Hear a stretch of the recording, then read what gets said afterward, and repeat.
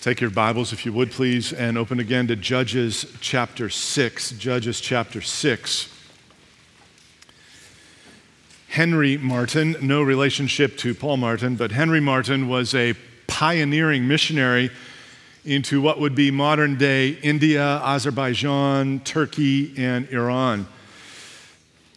He, at that time, was taking the gospel where it was not known. There were no known Christians in those parts of those countries to which he was going. And along the way in his preaching of the gospel, he found time to translate the New Testament, all of it, into first Urdu, then Persian, and then a Judeo-Persic language. And then in 1812, he died from the plague alone in the wilderness of India at 31 years of age. Henry Martyn, however, was not a courageous man. He was not one of those, anchors away, Yahoo, let's go to the mission field kind of guys. Before he started his work, he was wrestling, weeping, in fact, at the thought of leaving England. He worried over his effectiveness. He was plagued by fears and misgivings, so much so that he arranged a meeting with John Newton. Yes, that John Newton, who was quite old at this point, and he thought if he could sort of lay his case before Newton, Newton might say, there, my boy, don't go, stay home. So he confided in Newton that he didn't expect that he would see much fruit from his labors, to which Newton replied, well, none of us will see the real fruit until the last day, so carry on. And then he confided in Newton that he would face such terrible physical hardships in the work, spiritual opposition, to which Newton replied that he did not think Satan would love him for what he was about to do, so he might as well get on with it. And so Henry Martyn, worried and afraid, obeyed the call of God and went to Iran. In many ways, Henry Martyn was a man like Gideon. In our last episode in the book of Judges, in Judges chapter 5, we saw this soaring song of Deborah and Barak. It ends in verse 31 of chapter 5, so may all your enemies, like tent peg Sisera, may all your enemies perish, O Lord, but your friends be like the sun as he rises in his might. And then the whole episode closes with these happy words that the land had rest for 40 years. But 40 years of rest was not 40 years of spiritual thriving. Because the very next verse, Judges chapter 6 and verse 1, says, the people of Israel did what was evil in the sight of the Lord. And somewhere in the span of those 40 years of rest, after the death of Deborah, after the great victory by Barak, the people drifted back into their same idolatry that had led them into the terrible suffering they'd endured under Sisera. Brothers and sisters, never assume that your personal ease is evidence that God is personally pleased with you. He might just be preparing a Midianite army to raid. For that's exactly what happened in the days of our next judge, Gideon. And we'll divide this section of the narrative into 5 chapters, if you like. And as we do, I hope we will see it is better to be a weak yet obedient person than to try and get through life depending on your idols. So the first thing is this. Chapter 1, idolatry leads to misery. Yes, we've seen this chapter before, haven't we? Judges chapter 6, verse 1, the people of Israel did what was evil in the sight of the Lord, and the Lord gave them into the hand of Midian 7 years. So this is the repeating pattern in the book of Judges. We know from reading earlier in the book that the evil that the people are doing is bowing down to false gods, to idols. So you go back to chapter 3, verse 7, for instance. The people of Israel did what was evil in the sight of the Lord. They served the Baals and the Asheroth. What are idols? Idols are made up, fake deities that humans concoct in order to try and control their world. An idol is something that humans make in order to try and control their world. And Yahweh, the living God, the one true God, is going to have none of this with his people. So as patient as he is with them, his love is going to constrain him to act according to the covenant that he made with them, and he's going to bring these pain points into their lives to gain the attention of their collective hearts. And this time it's the Midianites mainly. You'll see there's Amalekites and some other people of the east. They work together. They're all in cahoots. They overpower their little neighbor Israel. So much so that the Israelites turn into cavemen. Verse 2. The hand of Midian overpowered Israel, and because of Midian, the people of Israel made for themselves the dens that are in the mountains and the caves and the strongholds. Dens are not your family room. They are hideouts in caves and crevices and in the pits. Why is Israel hiding out? He tells us, verse 3, whenever the Israelites planted crops, remember there's no grocery stores, you only eat what you grow. Whenever they planted crops, the Midianites and the Amalekites and the people of the east would come up against them, and they would encamp against them and devour the produce of the land as far as Gaza, leave no sustenance in Israel, and no sheep or ox or donkey. For they would come up with their livestock and their tents. They would come like locusts in number. Both they and their camels could not be counted, so that they laid waste the land as they came in. This is the worst kind of oppression. We flood into your land. We eat all the food that you've been growing. We steal your flocks and your herds. We let our animals, our camels, graze on whatever's left, and then we pack up and go home full bellies, no guilt, no debts. Verse 6 says, Israel was brought very low because of Midian. The people of Israel cried out for help to Yahweh. Now pause there for a second and think of the progression that you're starting to see in the accounts of the judges. Back in Judges chapter 3, the people of Israel served Eglon, the king of Moab. Serving there is kind of a form of taxation. You're being highly taxed by a foreign power. And then they're delivered by Ehud. Judges chapter 4, Sisera oppressed the people of Israel cruelly. This is taxation with unfair justice. And then, after this excessive abuse by Sisera, they're delivered by Deborah. And now you get to chapter 6, Israel was brought very low because of Midian. How low were they brought? Well, they've given up their homes. They're living like mice in the hills. And they got to stay up in the hills and watch as these Midianite raiders stroll in and take whatever they want. This is being brought very low. Imagine if you had to live in the hills, if you had to leave your home behind, you had to see all your food and all your wealth, all of it just taken, and there was nothing you could do about it. So if you track so far in Judges, you see that the people are first giving service to a foreign power, then they're oppressed by a foreign power, and now they are utterly humbled and destitute because of a foreign power. Friend, that is how your idols will treat you. They will keep promising you life and happiness and control and safety and pleasure and satisfaction, and they will lead you first into bondage, then oppression, and then utter destitution. And it is from this position of misery that Israel looks to God. Sort of. When the people of Israel, in verse 6 there, cry out to Yahweh, the true God, from that place of weakness and suffering, God basically answers them by saying, you're not weak enough yet. Has he ever done that for you? He's done it for me. You think you're at the end of your rope, but you fail to see that your crying out is not for the sake of having God and whatever he wills alone, but it's to try and get him to act like one of your idols and to give you what you crave. And that God, our God in the heavens, he answers with a gracious and loving no. No. That's how he answered Israel, at least at first. This takes us to chapter 2. Misery leads to rebuke. Verse 7, when the people of Israel cried out to Yahweh on account of the Midianites, Yahweh sent a prophet to the people of Israel. All right, a prophet, that's something. And he, the prophet, said to them, Thus says Yahweh, the God of Israel, I led you up from Egypt and brought you out of the house of slavery. And I delivered you from the hand of the Egyptians and from the hand of all who oppressed you. And I drove them out before you and gave you their land. And I said to you, I am Yahweh, your God. You shall not fear the gods of the Amorites in whose land you dwell. But you have not obeyed my voice.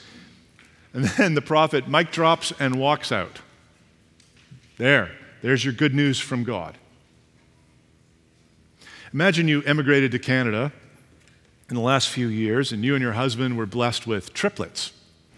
And your life was chaotic because you've got triplets to take care of, no family around, you're barely keeping it together. So you fly your mom over from Dubai or India or Australia, wherever you're from, and your mom shows up at your house and she walks in, she sees the complete chaos and mess, and she sits down on the sofa, puts her feet up on the table, and she says, "You are a terrible mom. What on earth is going on here? Why is your house so dirty? What did I teach you? When are you going to do the laundry? And where's my dinner?" And you would say, that's not what I was hoping for. And there is a way in which you can read the prophet's words to Israel like that. If you believe that Israel is an innocent victim of their hardships. But you've got to remember where the chapter started. The people of Israel did what was evil in the sight of the Lord. And the Lord gave them into the hand of Midian 7 years. Anybody here 7 years old? There's one.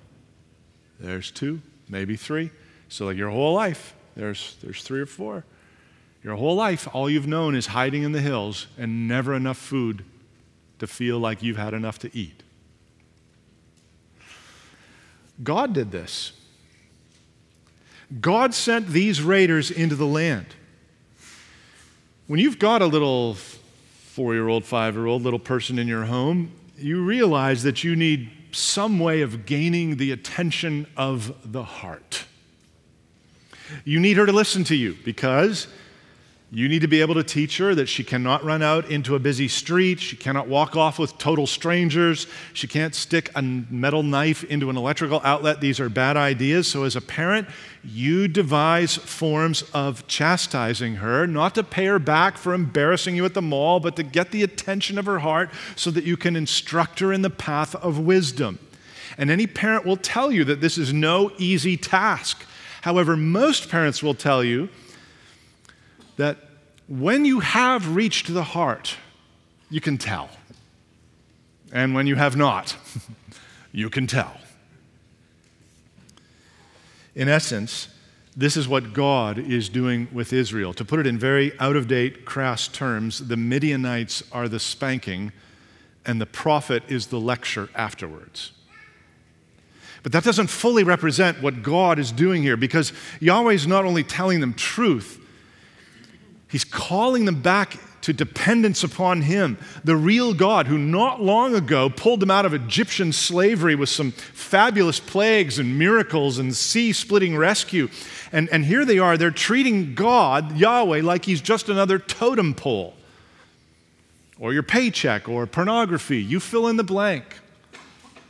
A little territorial genie that if you rub the lamp the right way, He's going to give you your 3 wishes. So God acknowledges their pain and their suffering, but basically He looks them in the eye and He says, "You're not weak enough yet.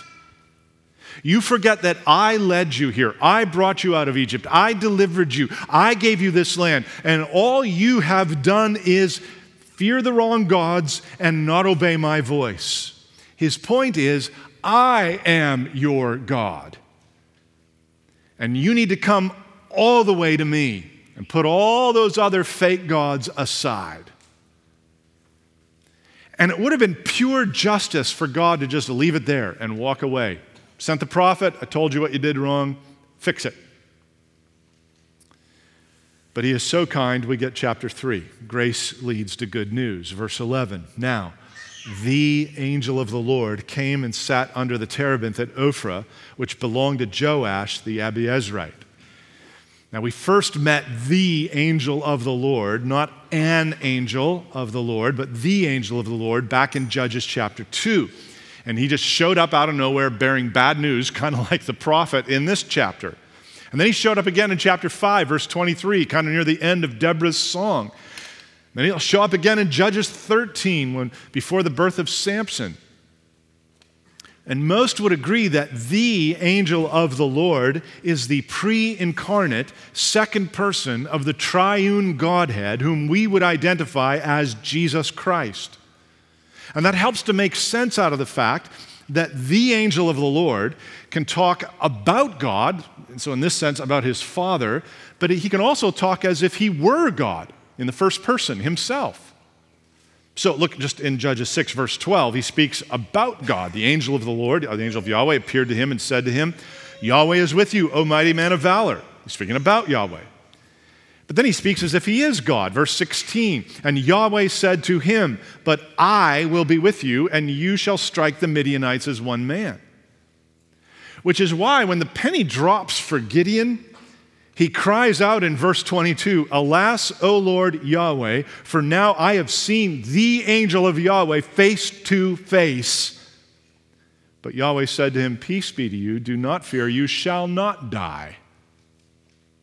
Why does Gideon say alas when he realizes he's speaking with God? Why does he say alas? Why does he think he's going to die? Why does God tell him he's not going to die? Because God had told Moses back in Exodus 33, you cannot see my face, for man shall not see me and live. So our brother Gideon is going through this monumental paradigm shift here. If you see God, you die. I saw God, I'm going to die. But this is precisely where our Trinitarian theology serves us so well. It is clear that no man can see God the Father and live. It is also clear that no man can see the Holy Spirit because he's spirit, he's invisible. It is equally true that men can behold the Son from texts like this one and your whole New Testament. Gideon is getting his mind blown by the fact that in one way you can see God and live.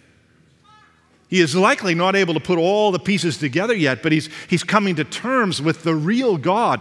And the second person of that Godhead can be seen. Do you think of God as the big man in the sky? Hear that phrase? Talk to people, the big man in the sky. Eventually, the angel of the Lord, Jesus, did take on human flesh and become a man. He was never a big man in the sky, but he became a real man on the earth.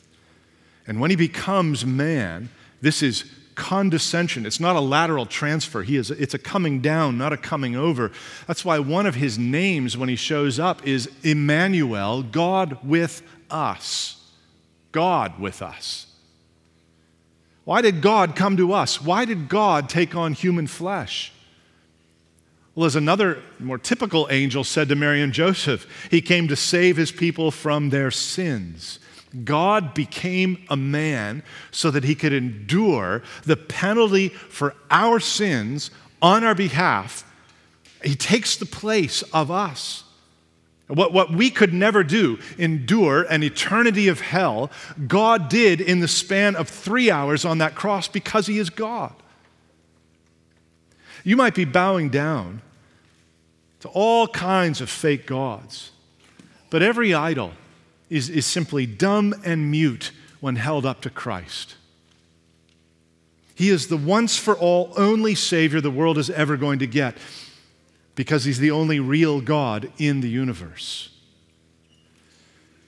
Maybe you don't bow down to Baal or Asherah, but maybe you do bow down to comfort, fame, sexual ecstasy, more money. These are all fake gods. They will never give you what you crave. In your heart of hearts, I think what you truly crave is the love and acceptance and security that only the Creator can provide you. And he's done everything necessary to open the door wide for you to receive it by receiving him. So come to Christ. Turn away from your idols, your boring little territorial deities, and embrace the eternal, living, loving God. He's more than strong enough to save you, and he's more than profound and great enough to satisfy you. This takes us to chapter 4. Good news leads to a strong Savior. Verse 11 again, the angel of the Lord came, sat under the terebinth at Ophrah, which belonged to Joash the Abiezrite, while his son Gideon was beating out wheat in the winepress to hide it from the Midianites. Gideon is a weak man in a weak country in a weak position. Like everybody else in Israel, he is sorely oppressed by the Midianites. So he harvests whatever wheat he can, probably earlier than it should have been harvested, so it's not full crop or whatever that term is for the city boy. And he takes it to his wine press, which is not where you would do your thrashing. Typically you do that out in the fields and you separate the grain from the straw. He's doing it in the wine press, which would be kind of like picture something the size of your backyard hot tub, usually round, walls about 3 feet high. You'd fill it with grapes and march along the grapes. That's where you make your wine. Usually this is a place of joy and celebration. Now he's hiding behind the wall, thrashing his wheat. A weak man in a weak position, hiding in the winepress, looking over his shoulder for any sign of those rotten Midianites anywhere when he spies a remarkable figure sitting under his dad's terebinth tree. The terebinth is a wonderful tree, still exists, and it's kind of like a huge umbrella. You've seen these trees out in the middle of a dry climate, and so you would sit under them for shade. And it seems like Gideon walks up behind this man under the tree, and the angel of the Lord speaks to Gideon without looking at Gideon. In verse 12, the angel of the Lord appeared to him, said to him, Yahweh is with you, O mighty man of valor. One must believe that Gideon figured this was a case of mistaken identity. O mighty man of valor. I was just over there hiding in my wine press with my wheat. But I think Gideon realizes that this might be an angel. I don't know if you've noticed this as you read through the Old Testament, how those Old Testament saints would have this inkling that the person that was walking up or they saw sitting over here was not a normal person. And they don't walk up to them and say, hey, are you an angel? They all just kind of engage them in conversation, and then it becomes increasingly clear this is not a typical human being, which is very interesting because in this age, we apparently never know when there's an angel in the gym because the writer of the Hebrews said, do not neglect to show hospitality to strangers, for thereby some have entertained angels unawares. But Gideon seems to have a hunch that this is some form of angelic being, and it's a good time to ask his spiritual questions. Maybe he's been pondering what the prophet had recently said in his neighborhood and concerned about his own spiritual state. We don't know, but he hears this word from Almighty Man of Valor, and he's like, okay, please, my lords, please, sir, if Yahweh is with us, this is verse 13, why then has all this happened to us? Where are all his wonderful deeds that our fathers recounted to us, saying, did not Yahweh bring us up from Egypt? But now Yahweh has forsaken us and given us into the hand of Midian. And the angel does not answer the why question. The prophet's already done that. The angel has a different mission. So he pivots under that sprawling tree to look weak Gideon in the eye. Verse 14, the Lord turned to him and said, go in this might of yours and save Israel from the hand of Midian. Do not I send you? And I wonder if that moment Gideon looked behind him. Like, is there somebody else here? Go in this might of yours, O mighty man of valor, save Israel from Midian. What is the angel of the Lord doing? I think he's making a point. The point of this entire episode, really, which is summed up so well by an apostle of Jesus centuries later. He wrote this, my grace is sufficient for you, for my power is made perfect in weakness. My power made perfect in weakness. Gideon is a picture of Israel. He's weak, but he's not weak enough yet. And he's going to have to learn just how much he needs the Lord. Because right now he replies to the Lord. Verse 15, he said to him, please, Lord, sir, how can I save Israel? Behold, my clan is the weakest in Manasseh. I'm the least in my father's house. And that's actually a good start, Gideon. I'm I'm weak, my family's weak, my clan is weak, my nation is weak. And then verse 16, and Yahweh said to him, but I will be with you, and you shall strike the Midianites as one man. And that's the heart of the story, friends. I will be with you. I remember the very first time I preached in a prison. It was in Southern California. It was a maximum security prison. I'd never been in a prison in my whole life. I was about 20 years old. I was a little intimidated. If someone had told me just go and preach at that prison, I would have gone and preached at that prison. I would have obeyed. But I was so glad when my friend Scott said that he would go with me, because Scott had been to the prison before. He knew where to park, who you had to talk to, all the gate things you had to go through, what you had to do when you were there. All I had to do was follow him. And maybe he saw a look in my face as we were preparing to go, but he turned to me and he said to me, don't worry, Paul, I will be with you.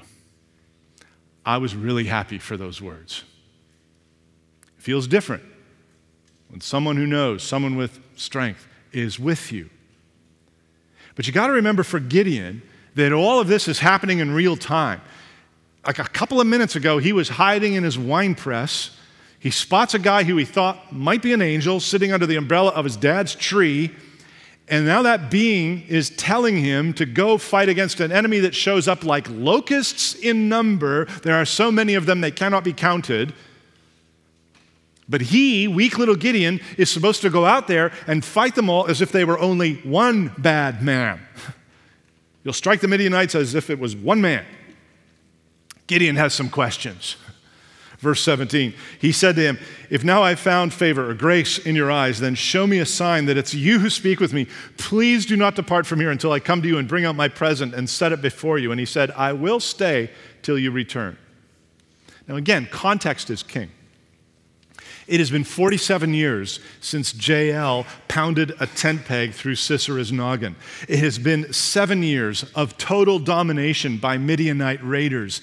The only thing you've heard from Yahweh recently is this prophet who brings a message of judgment, and now you just happen to look over the wall, spot an angel, and while you're secretly beating out wheat in your wine press, and that angel's telling you to just go fight this massive army, it seems like it might be fair to ask for a confirmation number. Verse 19.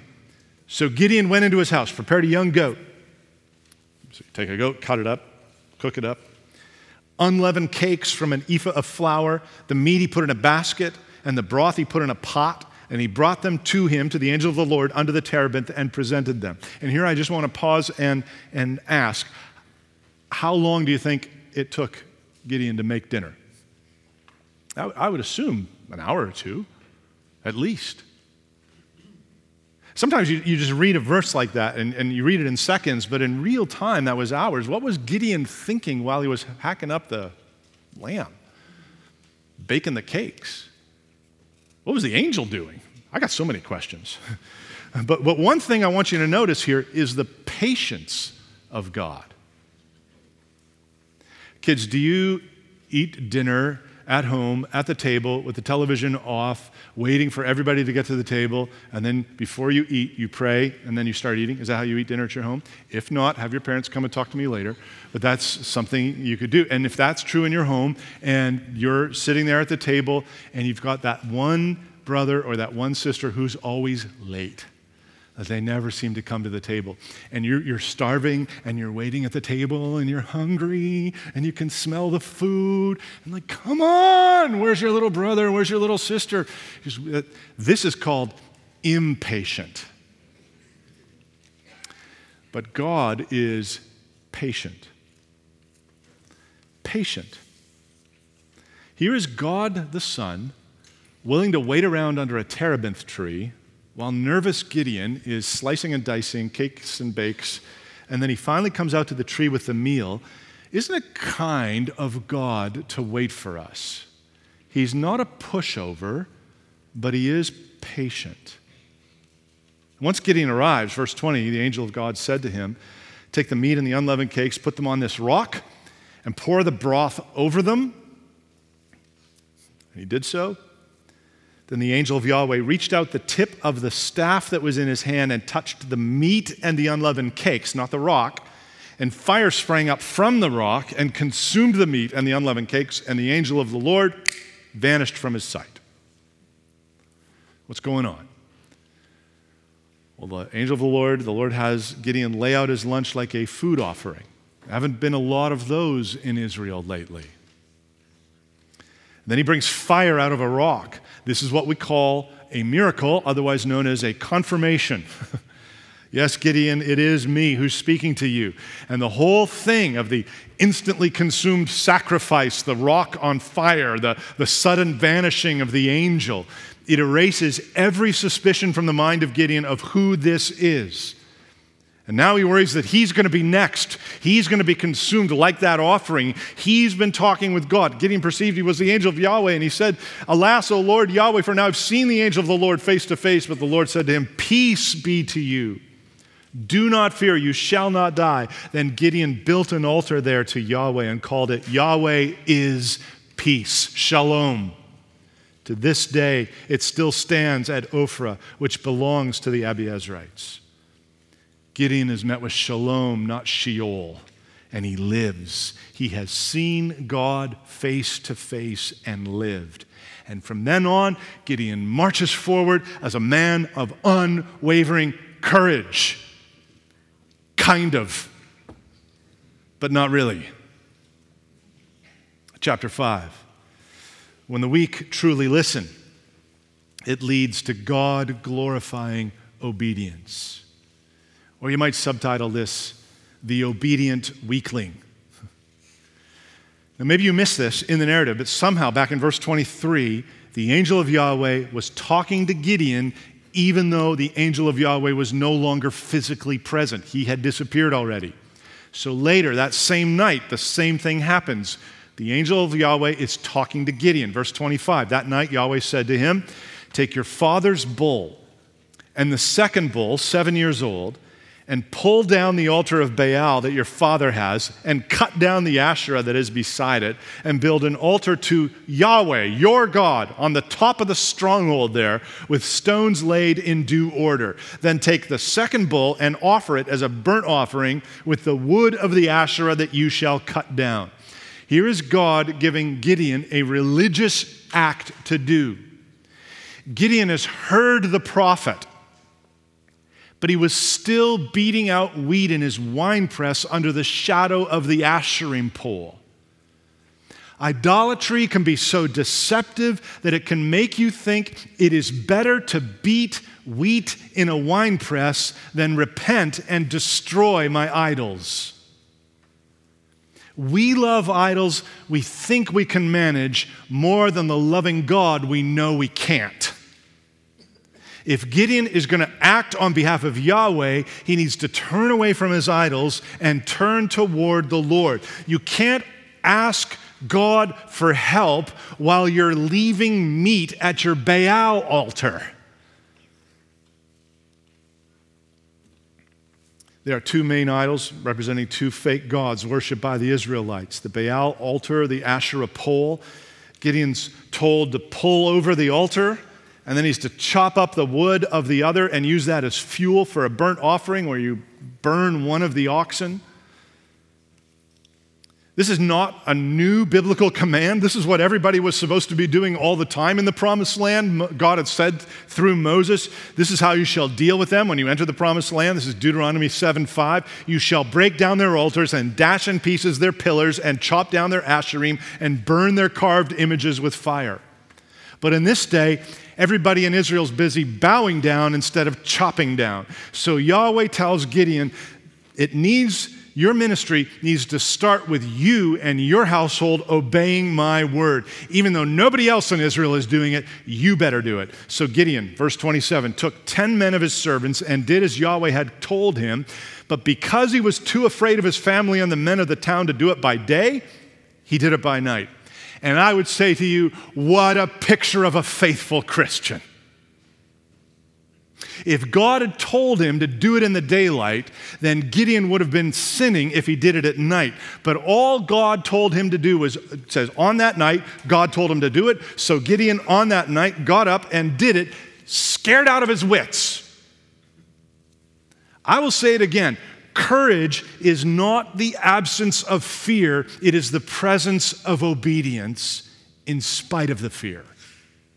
There is no hint whatsoever that God was displeased with Gideon's actions. He didn't look and say, like, really, Gideon? You did it at night, like when nobody was looking? Not at all. Gideon did what he was told to do in spite of him being terrified while he was doing it. He believed God would be with him, and he acted in faith. Christian, if you wait to obey God until you no longer feel scared, you may never obey God. Elizabeth Elliot said, "There is no need for faith where there is no consciousness of an element of risk." Don't need faith if I'm not risking something. Faith is not the absence of fear. It's the willingness to do what is right without fearing any fear, without being controlled by that fear, without obeying that fear. That's why Peter looks at wives. He looks at the wife in the marriage who's in the weaker position as the one who's called to submit to her own husband, and reminds her to be like Sarah of old. This is 1 Peter 3:6. Do good and do not fear anything that is frightening. Do not fear any fear. What's Peter saying? Well, he's saying what is true. I would say what is true in that unique relationship of a wife to her husband is true for all of us in our common relationship to the Lord. We submit to God. We submit to God's ways. We submit to God's wisdom. And sometimes that means you follow God to the dead end beside a Red Sea. Sometimes that means you get up in the middle of the night and pull down your town's idols. Gideon was weak, but Gideon obeyed. He obeyed even though he was afraid, and his fears were realized in some measure. Verse 28 down to verse 32 there, the townspeople gather. Who did this thing? Pull him out that we may put him to death. Verse 31, but Joash said to all who stood against him, will you contend for Baal, or will you save him? Whoever contends for him shall be put to death by morning. If he's a god, let him contend for himself, because his altar has been broken down. Therefore, on that day, Gideon was called Jerubbaal. That is to say, let Baal contend against him, because he broke down his altar. What's going on there? Well, apparently his dad is believing now too. Peter said it's time for judgment to begin at the household of God. 1 Peter 4:17, if it begins with us, what will be the outcome for those who do not obey the gospel of God? Judgment begins with the household of God. Before Gideon's house can stand in the gap for God, God must cleanse them from their idolatry. Which means the destruction of idols needs to start in our own living rooms, in our own hearts. There is much more that could be said about all of this, and we'll see more in the coming weeks, the Lord willing. But this text lands us somewhere, doesn't it? What's the big message of God to Gideon? I will be with you. I will be with you. God acting in grace when nobody's obeying, everybody's bowing down to idols, God showing up and saying, I'm going to be with you. Now go, tear down that idol, declare allegiance to me. I will be with you. These are the exact same words that God spoke to Isaac, to Jacob, to Moses, to Joshua. They were the same words that comforted Henry Martyn as he lay dying in the wilderness of India. And brother, sister, they are the same words that he speaks to you through Jesus Christ our Lord. Behold, I am with you always to the end of the age. My prayer is that you will step back and consider all that this text teaches and then compare it to your own life. Is there misery in my life, you might ask? Well, if there is, perhaps this is because of idolatry. What's crept in your loyalties and affections above God? Am I listening to the prophetic word of God with repentance, or am I just getting annoyed at it? Am I reminding myself of what God has done for sinners like me? Am I looking to Jesus and say, whatever you say, Lord, Whatever you will, I'll do it. And then walking forward with shaky knees and shaky hands and doing it. Remembering that he will be with you. The old hymn said, "Dare to be a Daniel." I think somebody should write a new hymn called "Yearn to be a Yerubbabel." You're a Baal. Or maybe not. But I do pray that God would give all of us grace to live like our brother Gideon this week. To live like God is real. May he make it so. Let's pray together.